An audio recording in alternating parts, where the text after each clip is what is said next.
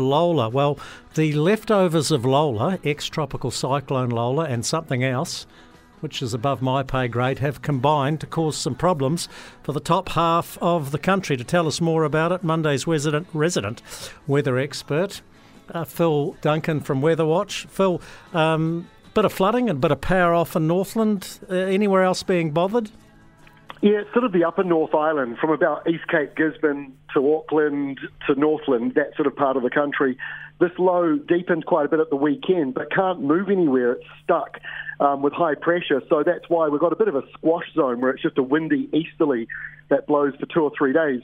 Worth pointing out that a year ago in November, we had an almost identical setup for the top of the country. So this is part of spring, but for some people who are, very much thinking about El Nino, it is kind of strange to have a subtropical system that was once a cyclone coming down at this time of the year. But, like I say, we do get subtropical storms right in the middle of spring. So it's a bit of a crazy week with that in the north. And in the South Island, high pressure after a frosty weekend is now meaning the inland parts of the South Island are more than 8 degrees above average today and tomorrow. So it's not cold for everybody, but it is cold for the eastern North Island today. We've already chatted to Ian Kirkpatrick, All Blacks legend and former Poverty Bay farmer, and he said in his home patch no sign of El Nino yet, but it is coming.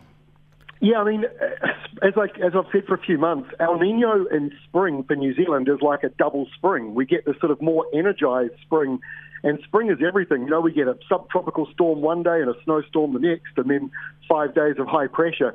So we're certainly getting that, but I do hear that, it's not as traditionally El Nino at the moment, but we're looking at long-range maps that certainly show that this rain we're getting at the moment is a bit of a one-off. And so rather than people complaining it's not like El Nino, perhaps reverse that around and be really grateful that it's not like El Nino, because we want this El Nino to be a bit broken.